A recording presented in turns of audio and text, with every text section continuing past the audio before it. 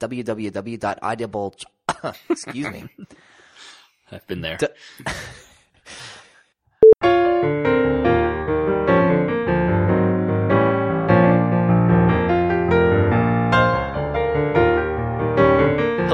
Welcome to the Protagonist Podcast, where each week we look at a great character and a great story. I'm Joseph Dorowski. And I'm Todd Mack. How are you doing, Todd? I am doing well. I'm totally delighted by the opportunity to talk about this novel tonight. All right. Well, let's just go ahead and tell our listeners what we have. Today, we're going to be talking about Meg Murry from the 1963 novel A Wrinkle in Time, written by Madeleine L'Engle. That's how we've decided to pronounce that. Is that right? Yes. Now, is that we've decided to do that, or one of us has verified that? It wasn't me. I haven't verified it. That's how I always heard it. That's how I've heard it as well. If you're unfamiliar, listeners, it is L'Engle. So L'Engle is what we're running with there. This marks the second author with an L apostrophe name that we've discussed. We also did Louis L'Amour. Yes. Yes. Listeners, if you're unfamiliar, a quick spoiler-free synopsis of this is the story of a group of children who go on an adventure of fantasy/science proportions, let's just say. They end up on other planets, and it's really interesting how they do that. And they're trying to save their dad. There's a dad that needs to be saved. It's a classic children's book that I had never read until a couple years ago. I'm really interested to get your take on this. Okay, well, before we do that, we have a special announcement, listeners. This is the first ever Protagonist Podcast promotional month. The month of April is a promotional month on our Patreon. Have you guys ever thought, hey, I like this Protagonist Podcast, and I want to donate money, but I'd also really like to get more out of it by buying a topic. But $5 is too much? Well, guess what? Discount month.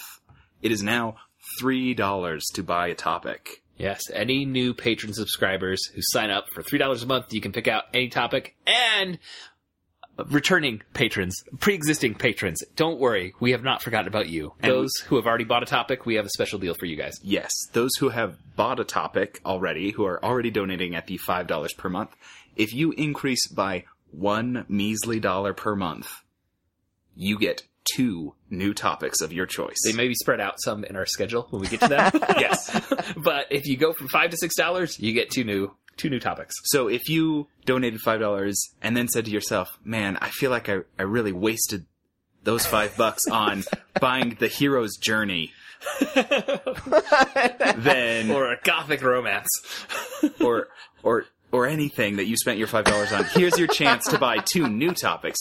Double your opportunity for satisfaction. And for new subscribers, if you leap in at the $6 level, you get to pick out 2 topics as well. Again, we traditionally, whenever we get a new patron, we try and do that one right away. If we do get an influx, we may spread these out. If we don't, yours will be first up. If we just get like 1 or 2 of you that do this, don't worry, you'll still be at the front of the line. And for those of you who were donating but not at $5 a month, you also get a special promotion. Any existing but not topic buying donors can increase by $1 to buy a topic. Yeah. We know there are a few of you out there who are donating $1 a month or $3 a month. We appreciate it. We love you. Yes. Thank you. And if you just up it by $1 a month, there's your topic. I think we need a name for our supporters. I like Protagonauts. I don't think it's going to catch on. Wow. I did not. Okay. That's an option. Listeners, if you have any other options for names for our supporters. Right now, Protagonauts is our front runner. Because they're on this journey with us. Yeah. I feel like I cannot let this conversation go any further without warning you that I was just talking to a recent fan of the show, my cousin Andrew, who reads lots and lots of Russian literature, and he's very interested in having us talk about crime and punishments. Oh boy. that one has been on somewhere on my to-read list. So if it gets bumped up to the front, so be it. All right, Andrew, you're out there listening. You can manipulate our to-read lists. It is your chance to get in at $3 and buy Crime and Punishment. My worst nightmare for this is that we get like Crime and Punishment, Brothers Karamazov, what was Anna Karenina, Anna Karenina, War and Peace. No, what was the Dickens one that we were joking about? Have either of us ever read it when we were reading Thursday Next? There was one. There was references to some Dickens novel. We were both like, yes, and neither of us had read. No, have you read it? No. All right. Any patrons who want to make us read it? So it's your chance to buy a topic on the cheap. All right, and that goes from today, when you hear this, to April 30th. If you are a Patreon supporter as of April 30th, you get this deal. You're in. All right. Well, hopefully some of you will take us up on that. But for today, we are talking about a book that we chose amongst ourselves, A Wrinkle in Time. And Todd, can you tell our listeners why we're talking about A Wrinkle in Time? Well, it was a dark and stormy night. Literally how this book opens, if you're wondering. That was not the opening sentence. Not a reference to Snoopy or what was the classic writer? It was a dark and stormy night is an often mocked and parodied phrase written by English novelist Edward Bulwer-Lytton in the opening sentence of his 1830 novel Paul Clifford. The only good thing he ever wrote, I think. And every year there's a Bulwer-Lytton sentence contest where people submit the worst first opening sentence to a potential novel. I don't know that that's the worst opening sentence, but I read a lot of fantasy novels when I was a kid. I had read The Hobbit. I had read Lord of the Rings. I had read The Book of Three, which is another really great fantasy novel, and I had a friend that worked at the public library, and I was telling her that I had run out. There was no more fantasy for me to read. And she said, have you heard of this book called A Wrinkle in Time? And I said, no, and so she gave it to me, and I was totally hooked in the first chapter. I loved it. But Todd, what's the real reason that we're reading this for the podcast this week? Oh, because I've assigned it to my students this semester? Is that? Yes, because it's on your reading list for your students, and it's you on my need to refresh to freshen yourself up for it. Yeah, I probably hadn't. I don't think I've read it all the way through since I was that little kid. So it's been 20 some odd years. So I figured it was a good opportunity for a refresher. It was one that you hadn't read or weren't super familiar with. Yeah, I knew of its existence. Like, I remember hearing other kids talk about it, but for whatever reason, I'd never read it until when we got married. This was one of the books that my wife brought into our book collection, which is heavily skewed in my areas of interest. Our book collection. It's fairly significant, and most of the titles probably came from me. I mean, my wife reads a lot, but she wasn't as much into the buying. She was more into the getting from the library to read. But there was, I can't even remember why. I think I just noticed it was on the shelf, and I was like, oh, I've never actually read that. So I read it. I want to say it was probably like 5 or 6 years ago. But that was my first time reading it, and I just remember thinking, this book is so weird. And then I reread it for today, and my reaction was somewhat similar. There's a lot of weird things about this book, but I think there's also a lot of really fascinating aspects to it. And I think there are some reasons for why it's weird that I appreciate, even as I kind of say, now, this narrative goes in unexpected ways. Yeah. Cool. All right. A few bits of trivia. Do you want to share those, Todd? Well, first I was going to remind our listeners that today's podcast is brought to you by Audible.com. Get a free audiobook download and 30-day free trial at www.audibletrial.com/protagonist. Over 180,000 titles to choose from for your iPhone, Android, Kindle, or your MP3 player. All right. Great ad read, Todd, because you took that out. I'll tackle some of the trivia here. All right. So A Wrinkle in Time was rejected by dozens of publishers and was actually given up by Lengel's agent. Like, the agent gave the manuscript back and was like, this isn't selling. And then it was accepted for publication by a friend of Lengel's mother that met Madeline L'Engle at a dinner party. And she mentions she had a manuscript, and eventually, after it was published, this won the Newbery Medal and is now considered a classic of children's literature. So as always, the lesson is that it is important who you know, not how well your book is written when you're trying to get published. This just amazes me. I think the official number that I read today was 26 rejections. Yes. Well, I saw a couple different, and then I found out that the reported number has varied over the years from her, but I'm comfortable saying a couple dozen minimum rejections. That's unbelievable. This novel frequently appears on the American Library Association's list of most challenged books. And I looked around briefly. I didn't do a deep dive, but some of the reasons for being challenged, it was oddly both for being pro and anti-religious. I love that. It has been challenged. I love it. A made-for-TV movie was produced in Canada and aired in America on ABC in 2004. And in an interview with Newsweek, when L'Engle was asked about if the film met her expectations, she said, "Yes, I expected it to be bad, and it is." Yeah, just reading through this, I don't know. It's hard for me to imagine somebody reading this novel and thinking, you know what we should do? Make a movie. Well, Todd, wait till you get to the next bit of trivia. Because it has been adapted as an audiobook. That one's pretty straightforward. It's also been adapted for the stage. A couple different versions of stage plays have been done by it. A very well-received graphic novel was done only a few years ago. It was adapted as an opera at one point. And right now, Disney is working on a film that's going to be directed by Ava DuVernay, and that is in pre-production at this very moment. Is Ava DuVernay? I'm sorry. I'm just going to express my ignorance here. She Ava directed DuVernay. Selma, if you're familiar with Selma. Okay. All right. So nice. Got some award recognition for Selma, and then she kind of had her pick. She almost became the director of Marvel's Black Panther, but then decided to do A Wrinkle in Time instead. Wow. And this would be a live action film. Yes. Yeah. They're kind of trying to.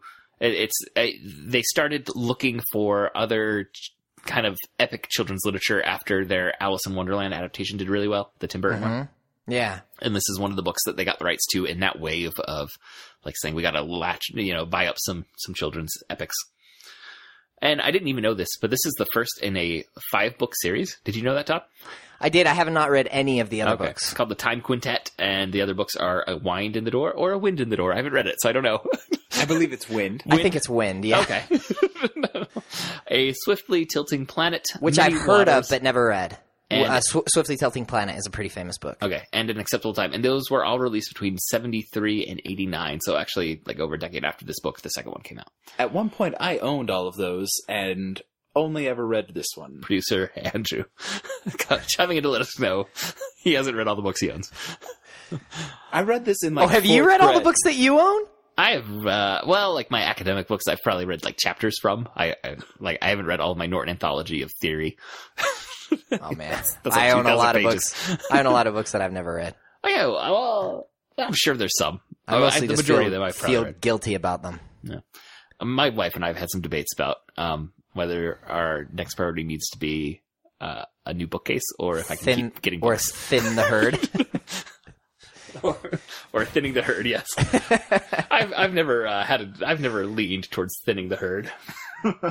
I've done some herd thinning in my life, and it actually feels pretty good. It's kind of cathartic. I have a bunch of books right now sitting on my shelf, sort of glaring at me. Give us a title of one book that's glaring at you. El Asidio.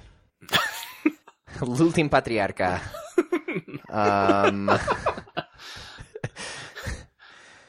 Yeah, they're mostly Spanish and Catalan books. Oh, okay.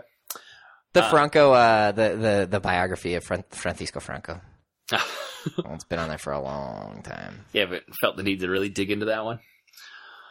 All right. No. Well, listeners, if you are interested in A Wrinkle in Time, this is a classic. It will be available at all libraries, despite those challenges to having it in public libraries. It's still there.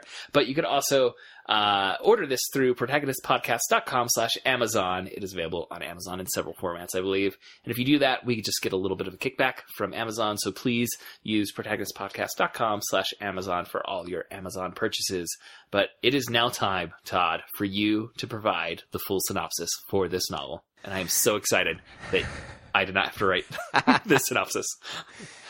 Okay, here we go. This is the story of Meg. She is a terribly awkward teenager. On this particular dark and stormy night, Meg is worried about everything. School is terrible, the other kids tease her, and she gets into fights. Her father is out of the picture, missing somewhere. Her mother is a beautiful and smart scientist. Her twin siblings are athletic and well-liked. Her little brother, Charles Wallace, is an interesting kid, but he's very smart, and he is able to read Meg's mind. No, really, he reads her mind. And his mother's. So on this night, Meg is worried because she feels like the hurricane outside will blow her house away. Hello, Wizard of Oz. So she goes downstairs, and Charles Wallace has anticipated her arrival and put milk in on the stove for Cocoa. Then the mother shows up, and they talk. Then a woman called Mrs. Whatsit shows up. She is very eccentric. Just as she prepares to walk back out into the storm, she tells Meg's mother there is such thing as a tesseract. This shocks Mrs. Murry. The next day goes just as poorly as the day before for Meg. She has more trouble at school. She comes home frustrated. And so Charles Wallace invites her to go for a walk into the woods to meet his new friend, Mrs. Whatsit, at her house. So they take their dog and they walk into the woods. But before they get to the haunted house, they meet a boy named Calvin. I should mention that the dog's name is Fortinbras just because. It's worth mentioning. Calvin is a couple of years older than Meg. He's 14 or 15, so we guess that she's 12 or 13. They ask him why he is out there in the woods. Calvin says he just had a feeling he should be there. Charles Wallace does this kind of mind-reading thing on Calvin, and he realizes that Calvin has some special abilities similar to his own. He decides to take Calvin with Meg to visit the old ladies in the haunted house, where they live in the woods. So Mrs. Whatsit and a couple of her friends, Mrs. Who and Mrs. Witch, live in a house that everyone says is haunted in the woods. When they get there, they meet an old woman whose name is Mrs. Who. She says she's delighted to meet all of them and that it was her and her friend's idea to bring Calvin into the picture.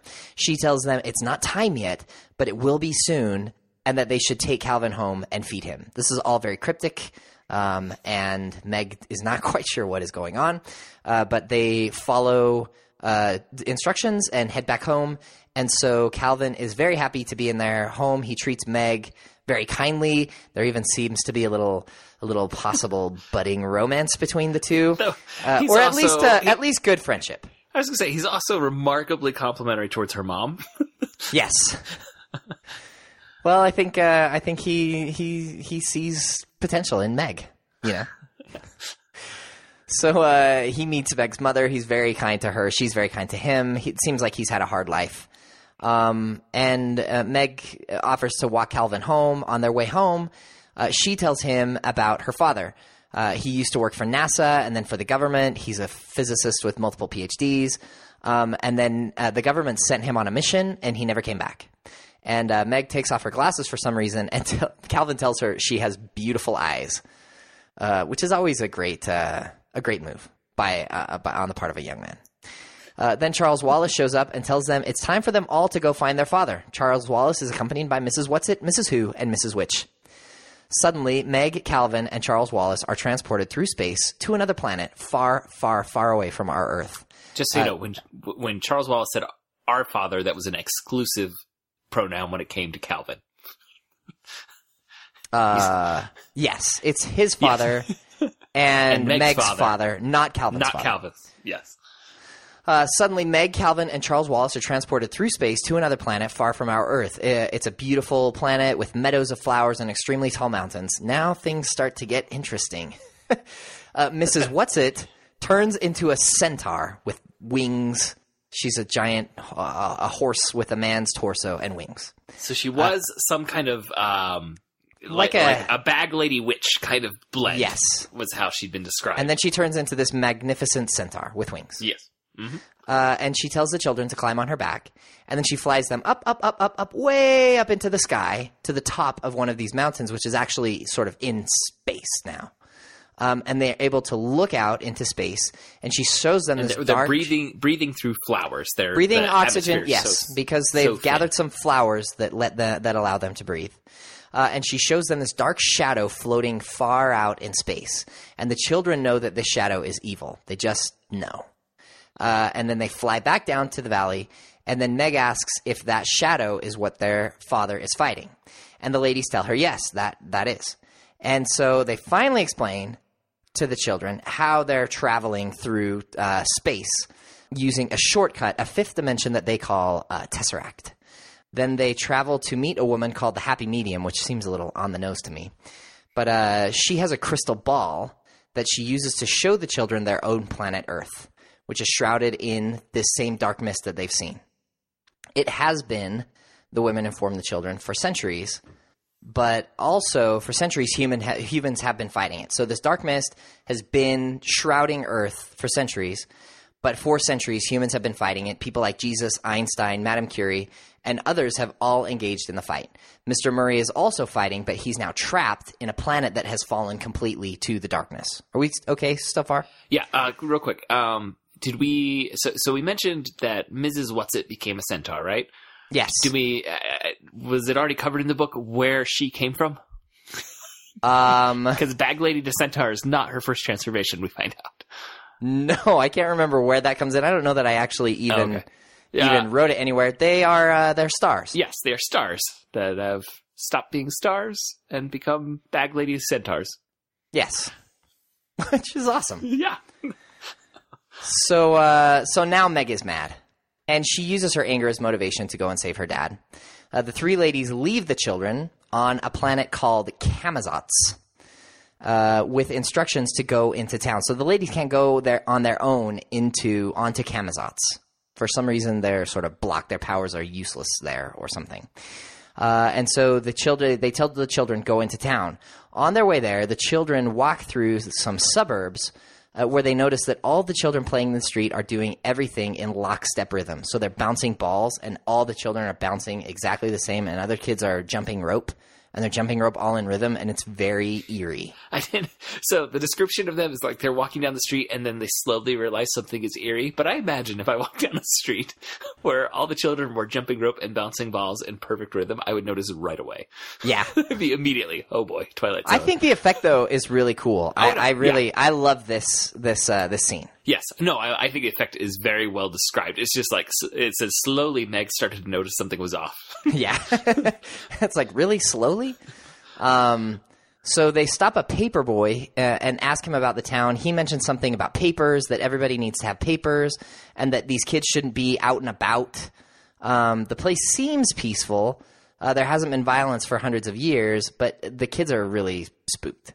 So they get into town, and they find this huge building called Central Intelligence. And Calvin has a feeling that if they go in that building, they will be in terrible danger. But they don't really have any other options, so they go into the building. They're like, we have to find our dad. He's probably in the most dangerous place, so we'll go there.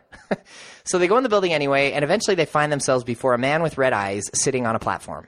He speaks to them in their minds, and he invites Charles Wallace to read his mind to see who he is or sort of where he is. They get the impression that this man that's talking to them isn't really the man that's talking to them, but that some entity is speaking to them through this man.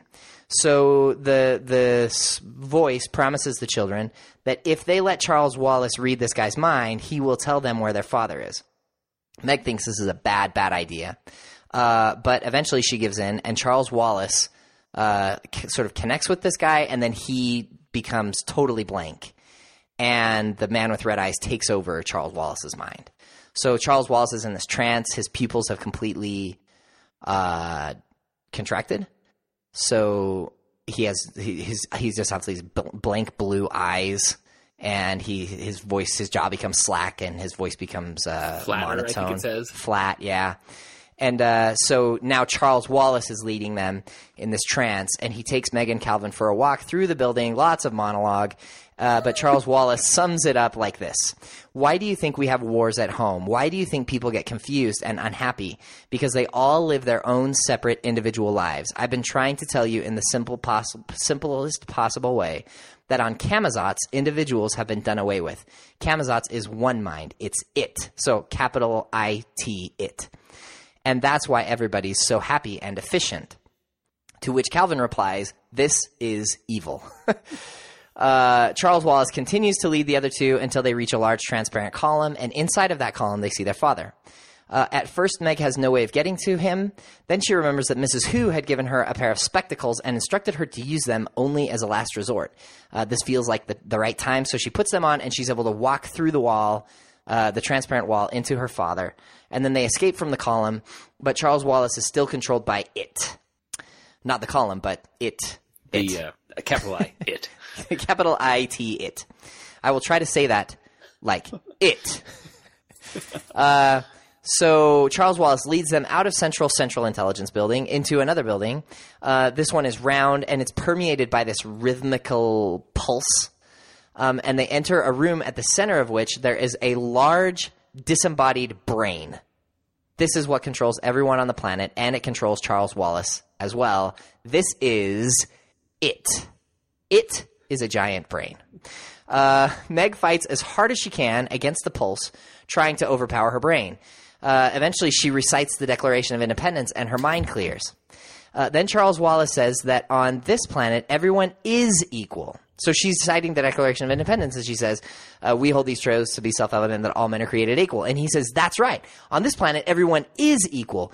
To which Meg replies with this, she has this revelation, and she says, like is not equal. And this breaks the power of the pulse long enough for Mr. Murry to tesser them away. So they jump through essentially a wormhole and leave. But they've left Charles Wallace behind. Mr. Murry is not as good at tessering as the Mrs. W's. And when Meg wakes up, she's totally paralyzed, and they're on this unknown planet.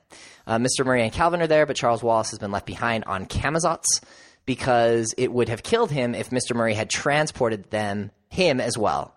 If he's like in this trance, if he had been transported, he would have died. So they left him behind. Meg is furious, but she has this frozen body and she can't do anything but fume at her father for leaving her little brother behind. Then some aliens. These are aliens with tentacles. They have no eyes. They have lots of arms.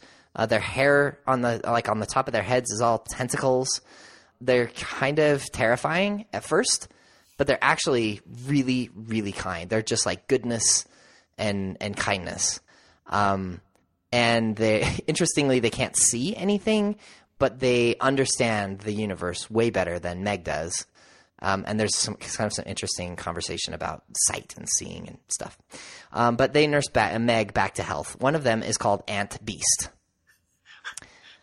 That's the name Meg ends up giving this alien creature. Yeah, well, I mean, you should call me Ant Beast. That's what I go by. It's like Meg's trying to think of a name and naturally settles on Ant Beast. Well, because she says they're sort of thinking to each other. Or if you read it the way I do, Aunt Beast. Yes. I guess Ant Beast sounds like some a strange different kind of monster alien thing. This is an Aunt Beast. Yeah, so she says like, I don't know what to call you, and the Ant Beast says, well, what do you think of when you think of me? And she says, well, you're like my mother. And then they say, well, no, you can only have one mother, so I can't be mother. And then she says, well, you're sort of like friend, but more than friend. And then anyway, she decides on aunt. And then she says, but aunt. You're will you please let me finish this? And then she says, and you're sort of a monster. And the alien says, I'm not a monster, and I'm a beast. And then so she becomes Aunt Beast. The place is peaceful, but in the same solar system as the Black Thing. And Aunt Beast and her kind, they fight the darkness. And when Meg expresses surprise at this, Ant Beast responds, we are called according to his purpose, capital H, whom he calls, them he also justifies. Of course we have help, and without the help it would be much more difficult. Good helps us. The stars help us. Perhaps what you would call light helps us. Love helps us. There's a problem, however, and that's that no one knows how to tesser back to Camazotz to get Charles Wallace. Meg suggests that they try to call the three W's, the star lady friends. Mm-hmm. They try, and the ladies appear. And so someone has to go back for Charles Wallace. This debate ensues. Calvin volunteers, but everyone knows he can't go because he would fail. Mr. Murry can't go because he would fail also. Oh, yeah, just out of hand. No, Calvin, stop. Calvin's like, I could go, and they're like, really, Cal? It's nice, but... And Mr. Murray's like, I could go, and they're sort of like, Yeah, You no, were already just trapped. Yeah, you tried we just barely rescued you. Only one of them can go back, and it's Meg. And Meg just knows. She just knows that it has to be her. So Mrs. Witch tessers her back to Camazotz. And before she leaves Meg, she tells her that Meg has something that it does not have. That is how she will defeat it. Meg walks back into the terrifying city. She walks back into the round building with the round room and the big brain on the table. And there she finds Charles Wallace. At first she's filled with anger, and then it begins to overpower her. And then finally she realizes that the one thing she has that it doesn't have is love. So she tells Charles Wallace how much she loves him. She repeats it over and over again until his own consciousness finally returns. And as soon as he's free, he runs to her, they embrace, and then they test her back to Earth, where they find themselves in their own backyard. Mr. Murry and Calvin are there as well. And then Mrs. Murry and the twins, and even the big dog Fortinbras come running out of the house. They all embrace. Mrs. Whatsit, Mrs. Witch, and Mrs. Who appear briefly and fill them all with love and joy, and then they disappear. The end. Very well done, Todd. Thank you. Yeah, so it's a narrative. I mean, we were talking a little before we recorded. You said this is actually kind of a straightforward narrative, even though it gets really weird. The ones that we struggle the most with in doing our summaries, I think, are ones that have like parallel narratives where you got to start bouncing back and forth between scenes. Right. But this one's all pretty much you're following Meg. It just gets weird. Yeah, or things with flashbacks, and those become really tricky. But this is really straightforward. It's just like, and then they jump through a wormhole. And then this lady turns into a centaur. Yes. And then they go to a happy medium who looks in a crystal ball and tells them about Earth. And then they go to a planet with a bunch of like octopus aliens. Yes, and there's a disembodied brain at one point. And then there's a disembodied brain.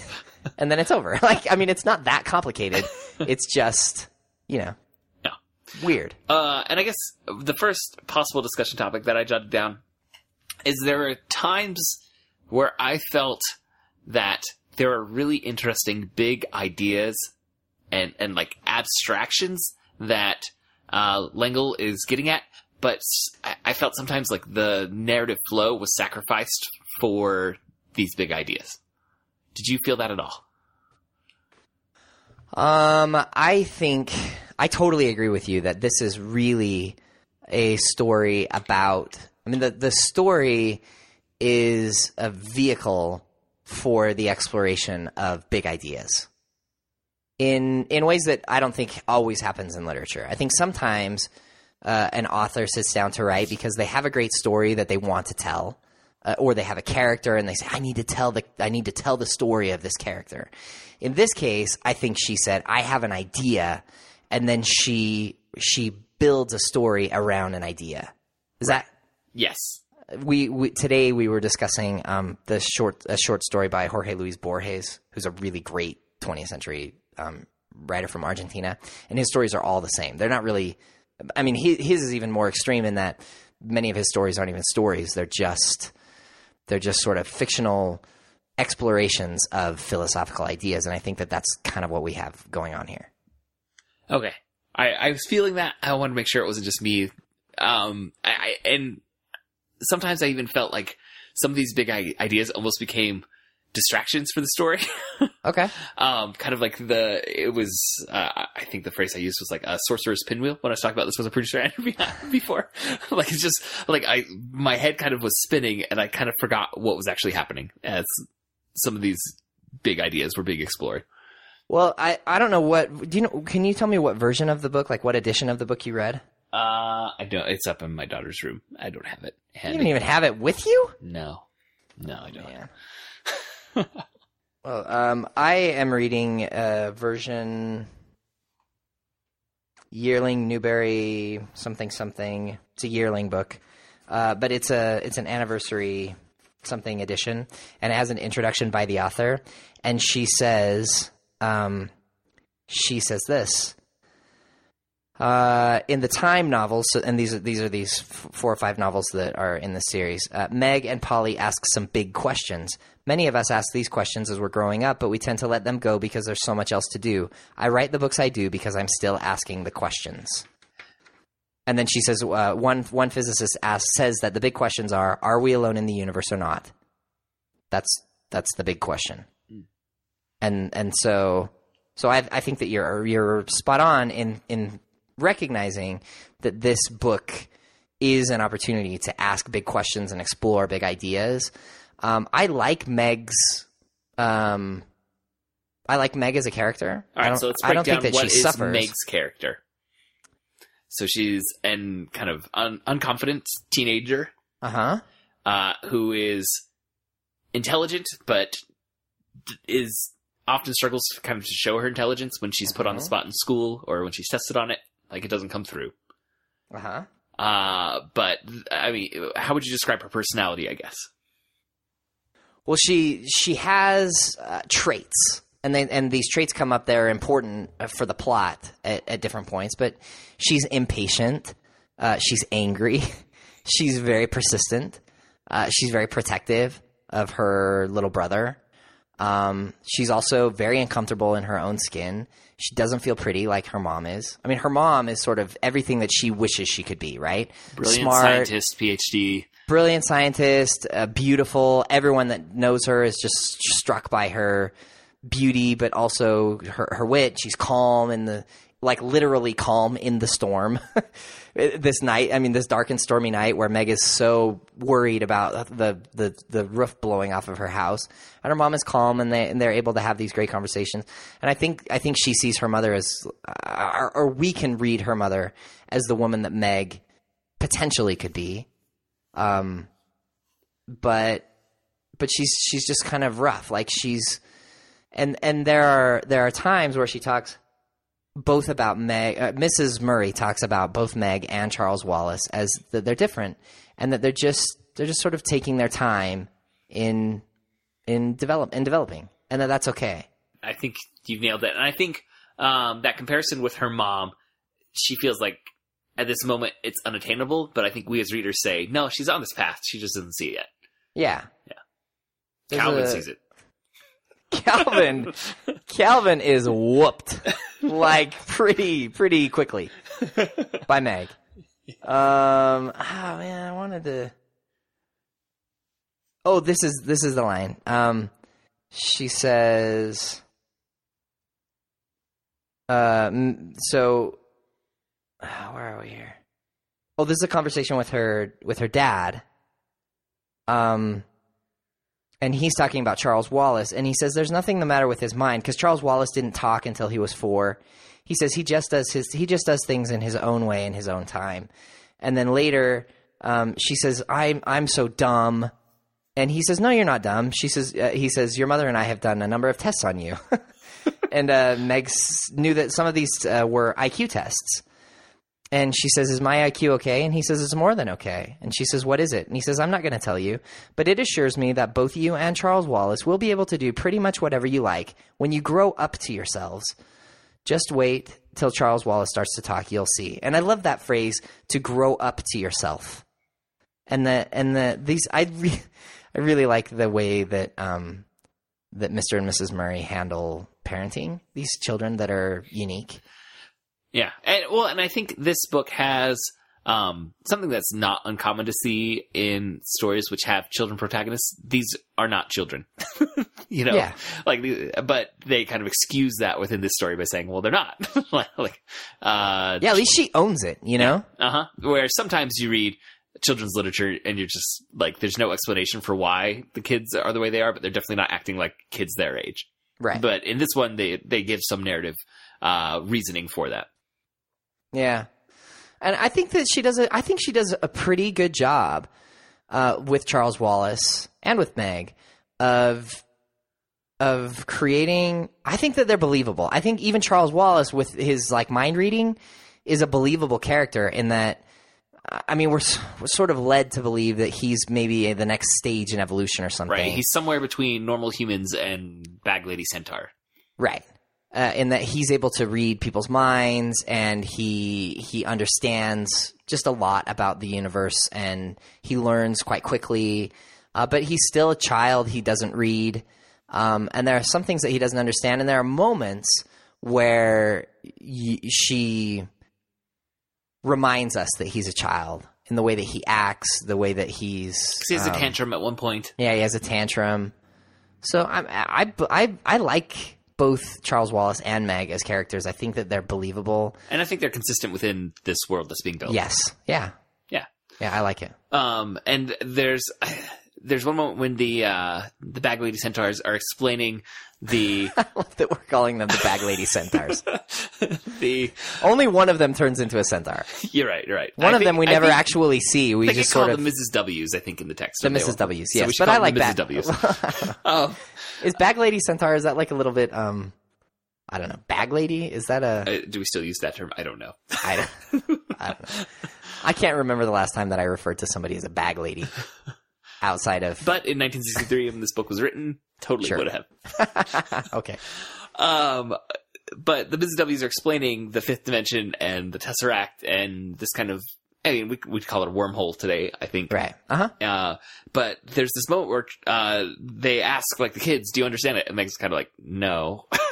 And Calvin says, sort of. And then Charles Wallace says, I did, but I don't now and I can't explain it. Which I think I've had those moments of insight where, like, things click and then I try and articulate it and I can't. So to me, like, that was one of the most real moments of, like, oh, yes, you had the aha moment, but it didn't stick. Yes. Cool. I really like these characters. I think Calvin's cool. I love to see the way that, I mean, Meg is just, she's so lonely. And he is.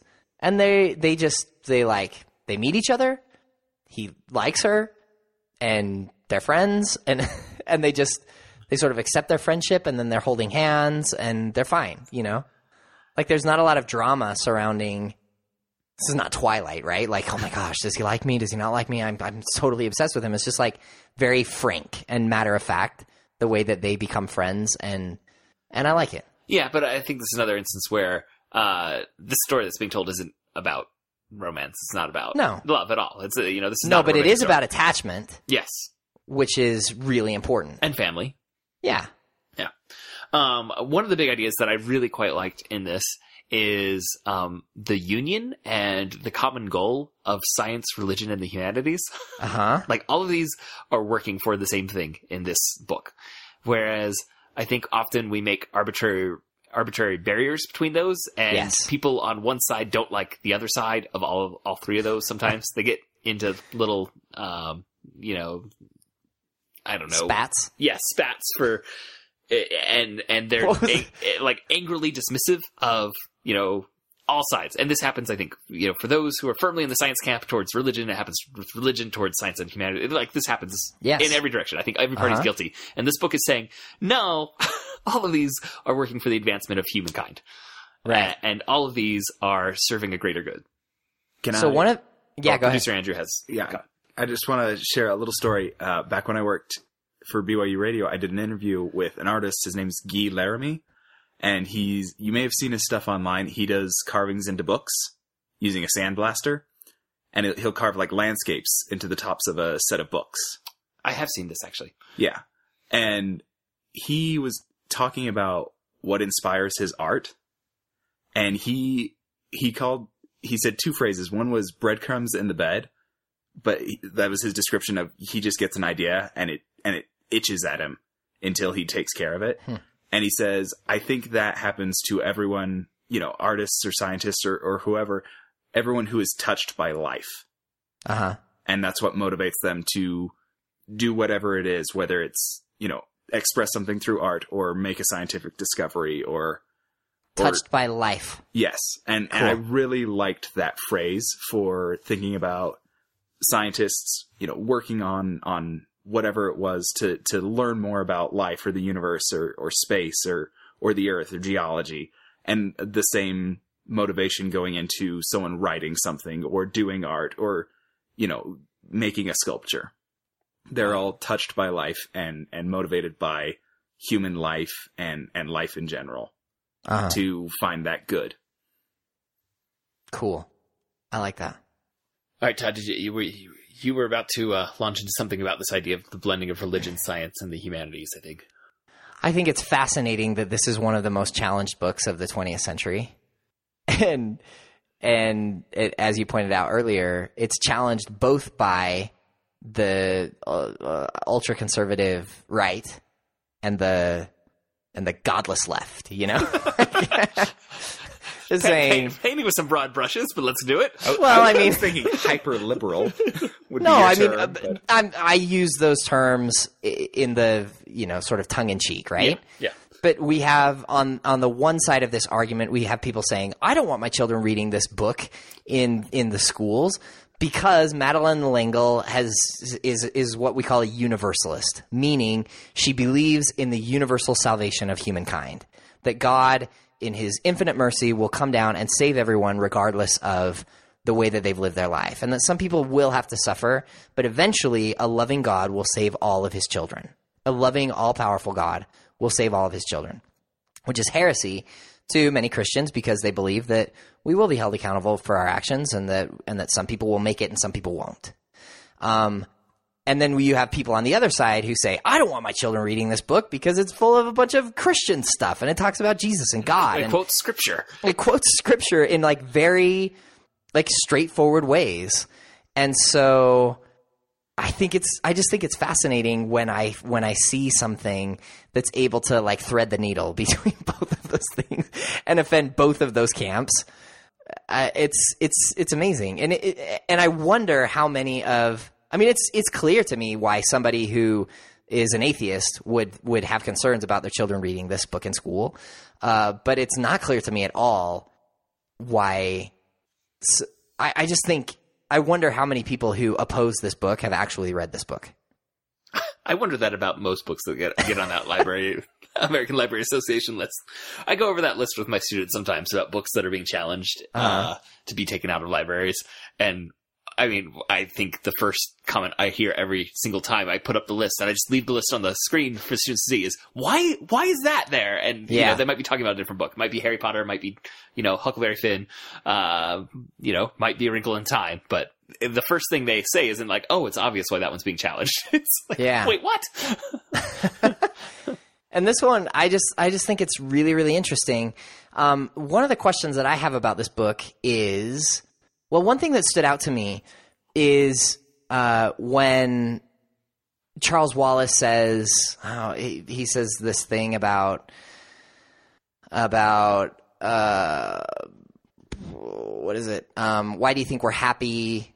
Everything on Camazotz is one mind. It's it, and that's why everyone's so happy and efficient. And Calvin just replies, "This is evil." And I think it's really refreshing sometimes to just read a story in which someone's not afraid to say, this is evil and we should fight it.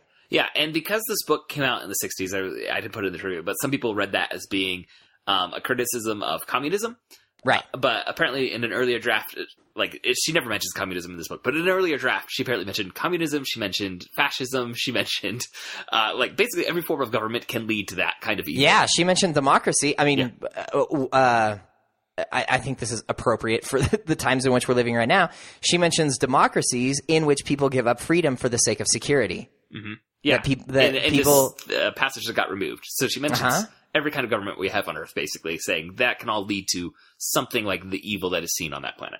Yeah. So one of my questions is, what is I think we get a sense of this big darkness versus light battle, but my question is, can we really put a finger on what is the darkness?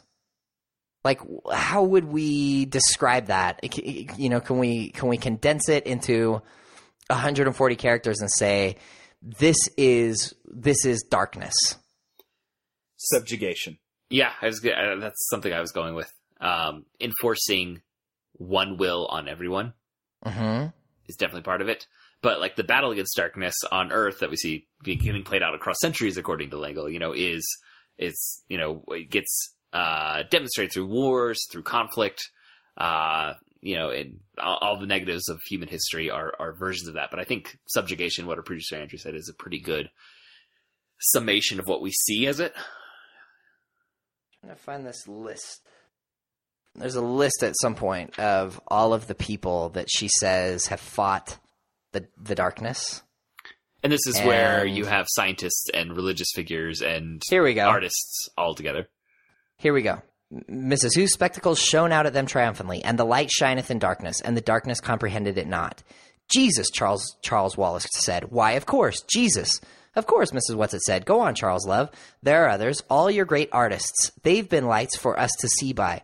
Leonardo da Vinci, Calvin suggested tentatively, and Michelangelo, and Shakespeare, and Bach, and Pasteur, and Madame Curie, and Einstein, and Schweitzer, and Gandhi, and Buddha, and Beethoven, and Rembrandt, and St. Francis, and Euclid, and Copernicus. Like, that's a pretty broad list.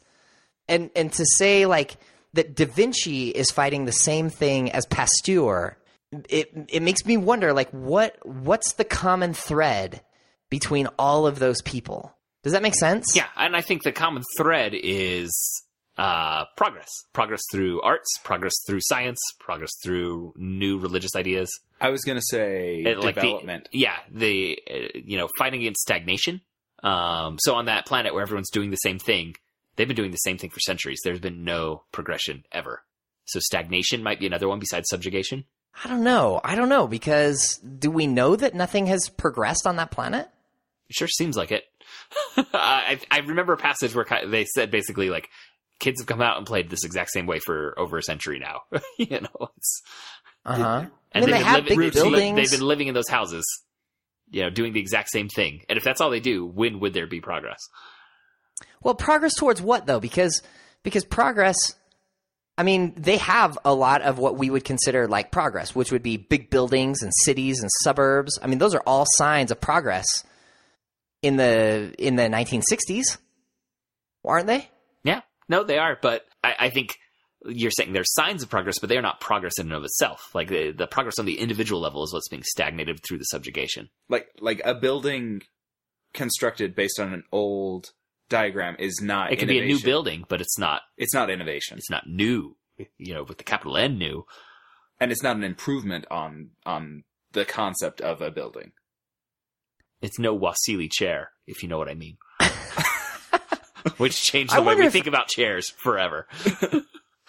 I wonder if it's something maybe even more basic, and if Lango would say that it's something like just love, like decency and love. So that's what's missing from it? And the love of the individual. That's the thing that's missing from it. It's one thing that it doesn't have. Yeah, that's the end. I mean, it's kind of like the Harry Potter finale. It's exactly like the end of Harry Potter. Like, the magic is love. Like, that is the solution. Right. But you're saying that the darkness is an absence of love. And that all of those people, Gandhi and Jesus and Buddha and Madame Curie and Pasteur, all of those people were working out of love for the betterment of humanity, but not like building roads and buildings, but like furthering the cause of love, like this like goodness and decency and love. Well, tying this back to what Andrew had said about like inspiration coming from those who have been touched by life, is that what it was? Yeah. It's in all of those who are touched by life. But there's a passion, I think. And the passion could be channeled through advancing a scientific cause, because you have this idea that we need more on this front. There is something on the horizon that we haven't reached yet, and just going up against it isn't enough. So, Madame Curie is going to work until she finds that next step beyond where all of humanity has ever stepped before. And I think you can get the same passion going in arts, and I think also in those religious leaders. And I think all of these areas, like we said before, like when they have their pettiness, I think there's closed-mindedness that can happen for every group, where I've got my belief in science, I've got my belief in religion, I've got my belief in that these are the canon of literature, and then you close yourself off to everything else. And I think that's where some of this stagnation, some of this subjugation, like you want to subjugate others to your point of view, but also this lack of love for everyone else starts to develop. Yeah, it's an intolerant. I mean, I don't know. I wonder if it's something like intolerance, and there is also this thing, this really important moment in the book where she talks about like is not the same as equal, and I think that has to play into this discussion also. What does that mean exactly? That like is not the same as equal. Yeah, that having everyone be the same isn't fairness, essentially. Yeah. I have an allegory for this. Go for it. We'll call it my theory. Would we call this a theory? Headcanon? We'll call this my theory. So, in Poland, there's like a 2-week period where you can get like 2 kilograms of strawberries for the equivalent of $3. Okay. Like so many strawberries. That's like 4 pounds. That's like 5 pounds. Yeah. And way to nail the metrics. Well, it's like it's between 4 and 5 pounds. Okay, you were both pretty good. Yeah, I had no frame of reference. Yeah, it's like it's a lot of strawberries. Like it's a ton of strawberries. And I remember like having this basket full of strawberries, and I'd grab a strawberry and I'd look at it for a second and be like, "This is a perfect strawberry." Like, there's no reasonable way anybody could possibly the platonic ideal. Yeah, of like strawberry. Nobody could possibly convince me that there is anything wrong with this strawberry. And then I'd eat it, and I'd eat another strawberry, and then I'd grab another one. I'm like, well, this is also a perfect strawberry. Like picturesque as anything. Nobody could convince me that there's a flaw or anything. But it wasn't the same as the one. It's not the same. Yeah. And you know, so in that basket there'd be 15. Like, utterly perfect platonic strawberries. Like, nobody could tell me that those strawberries weren't the most perfect strawberry in the world. But none of them were the exact same as any of the others. Like, the shades were different, the amount of green on them was different, the sizes were different. But, looking at it in that moment, like, you could not convince me that there's a more perfect strawberry, and none of them were more perfect than the others. And so, if they had all been the same, I don't know what my reaction would have been. But in my mind, they are all equally perfect strawberries. I have a new goal in life. I want to eat fruit the way our producer Andrew eats fruit. I think he gets more pleasure out of it. It sounds like a very joyful experience. I think there's something to this, though. This idea that that all of those strawberries have like equal value in your mind, which is perfect, right? Like. Mm-hmm. There's no way that you could add or detract value from any one of those strawberries, even though they're each individual in their own way. And maybe some of them were bigger and some of them were smaller and some of them were maybe a little bit longer and maybe some of them were a little bit stout. But each one of them in your mind has this equal amount of value, which is delicious and beautiful to look at. Yeah, they embodied strawberry. Right. And so I think if we carry this over then into the novel, what you're saying is maybe when Jefferson says all men are created equal, what he means is equally valuable in the sight of God, not exactly alike, and we should then create a mold. A mold, right, or force likeness onto everyone. Like any human could embody humanity. I would say every human embodies humanity.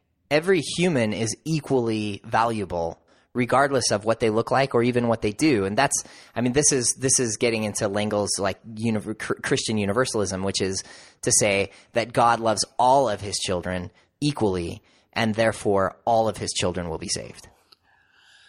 All right, Todd, I've loved this, but we're running low on time, and there's one question I want to get to, which it came up more than once in the book. So I think Mrs. or Happy Medium says something like, if I didn't grow so fond of everyone, I'd be happy all the time. Yes. Something along those lines. But then later on, I want to say Charles Wallace says something about you need, or maybe it's Calvin says you need unhappiness to know happiness. Yep. So I want to get into this idea of which I think philosophically we hear this a lot, but why is it important to this text right now?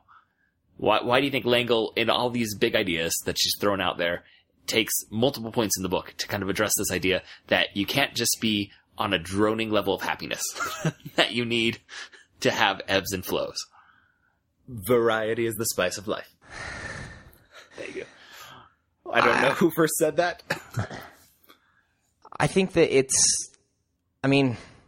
in a world in which everyone's always trying to destroy the binary, right? And say, no, it's not about like good and bad. It's about shades of things. And it's not about male or female. It's about shades of things. It's not about happiness or sadness. It's about shades of things. Like here again, the binary inserts itself and says, no, actually, sometimes it is kind of about happiness and sadness, and the way that those two things work together for like the good of humanity, and that you cannot eliminate one and maintain the other. And I think that's really important. I think it's really important to recognize, and it's really hard to do. What did Levinas, this French philosopher that I've talked about on the show before, he said that the beginning of all thought is pain. Because when we're really happy, we don't often take the time to wonder why we're happy. We just sort of enjoy it. Unless it's Andrew eating strawberries. But when we're sad and when we're in pain, those are the times when our mind starts to work and to ask ourselves, why is it that I feel this way, and how could I possibly get out of this? And so it's one possible way of seeing the value in unhappiness and pain, is that it's very often a point of genesis for growth and leads to greater happiness. And I really do believe that that we only are able to feel happiness in proportion to the amount of sadness that we felt. And I think one reason why it matters to this book and this story that she's telling is that, I mean, one of the binaries that we have in the book is, the darkness and the light, it Right. versus the, him, I think is what would say is the other side of that. Yeah, absolutely. But the light isn't just pure happiness, right? It's the light Right. being in the light and fighting against it involves unhappiness. It involves sometimes anger. It involves Yes. frustration. Uh-huh. And the world, what's the name of the crazy world? The Twilight Zone world? Camazotz is like Camelot, Yes. but it's Camazotz. Camazotz is droning sameness that Right. removes those ebbs and flows of happiness to unhappiness. Exactly. It's just, maybe you could call it contentment. Maybe the people there are content, but they're not knowing, these extremes that are part of, I think what Langel's saying, the light side. The good life. Yes. It's the good life. And this gets back to this question that we've talked about before on this podcast, which is like, what is the good life? What is happiness? What should we be striving for? And different artists and different authors at different times describe this in different ways. And I think that Langel comes very clearly on the side of that happiness is living a rich emotional life, which means you take all the good and you take all the bad, and it comes together in a way that makes your life deep that's the good life. And I think going back to this kind of triumvirate that she seems to be espousing as part of this science, religion, and the humanities, I think those people that get listed as like pushing these fields forward and changing the way we think about these things, struggle is part of all of their existence. Yeah, absolutely. Like struggle is part of what is being valued in Langel's worldview here. Yeah. It's not, she didn't invent this by any means. Yeah, it's just but it is being clearly espoused within this story. right. And one of the things that I like about this story is that, for as weird as some of the moments are when you see the giant brain, it really is like pretty tight metaphor. I mean, like, she's in the way that C.S. Lewis, I think, writes. It's not super hard to see where she's going with these things, and she has an agenda. And anytime that a writer writes with a super clear agenda like she does, I think it's easy for people to take shots at it. And I think it's probably one of the reasons why this is one of the most challenged books of, recent decades. But I mean, she knows exactly what she wants to say, and she says it really, really clearly. And she uses, crazy ladies that turn into centaurs and witches that look in crystal balls and tentacled aliens to tell to express a really straightforward message, which is we need to be good to each other. We need to do what we can to, have good relationships and to help humanity move forward and to live emotionally rich lives. But Which to just do doesn't- that is work. That it's Yeah, it does take involve work. effort and disappointment and And it frustration involves risk. and happiness. All those are going to be part of that process. Right. It involves risk. And I think that that's something worth paying attention to. And in a society right now, especially that is so risk averse, in which crazy stuff is happening all over the world that terrifies us and makes us want to live safer lives and to mitigate risk at every possible moment, it's refreshing to read something that reminds me that real happiness comes along with real pain, and that you have to accept the risk of pain if you want to be truly happy. I think you said, Wrinkle didn't invent these ideas. Like these are things that have been debated in philosophy for a while. But I think this is a story that tackles these really big ideas that can be hard to wrap your head around in a way that is meant for children, is being presented for children. And maybe kids read it and they say, wow, that was really weird. But I think the ideas are still expressed, even as you might be put off by some of the strangeness of what happens in this odd blend of science fiction and fantasy that exists within this. You're still going to get those ideas within the story.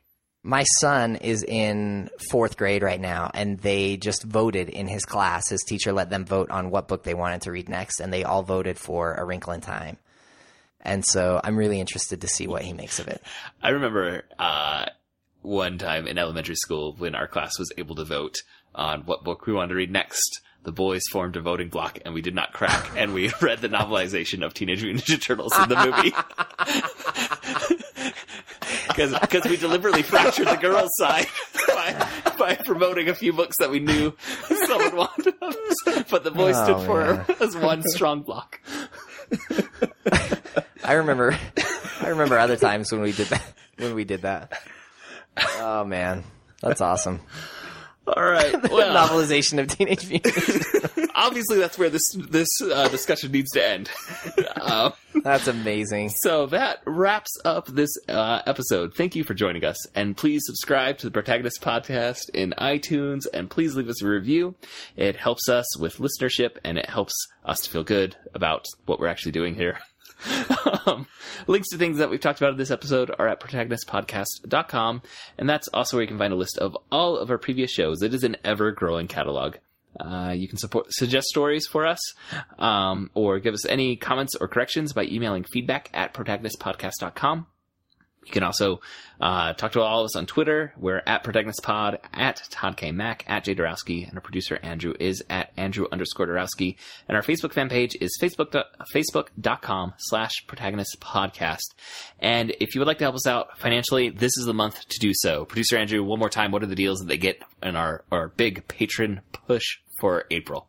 New first-time donors, $3 buys you a topic. Existing donors below the topic buying level need only increase their donation by $1 to get a topic, and existing topic purchasees at this point can increase by $1 to get 2 new topics. So please take advantage of that.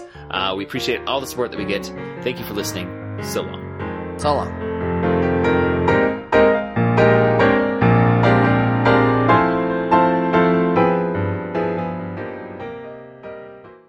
Okay. I mean, it is just sitting right there in our show notes, right underneath where it says written by Madeline Lingle. I reverted to our old school way of doing things. That's okay. I mean, not all the way back to our first 13 episode old school way of doing things. Okay. Thank goodness. All right.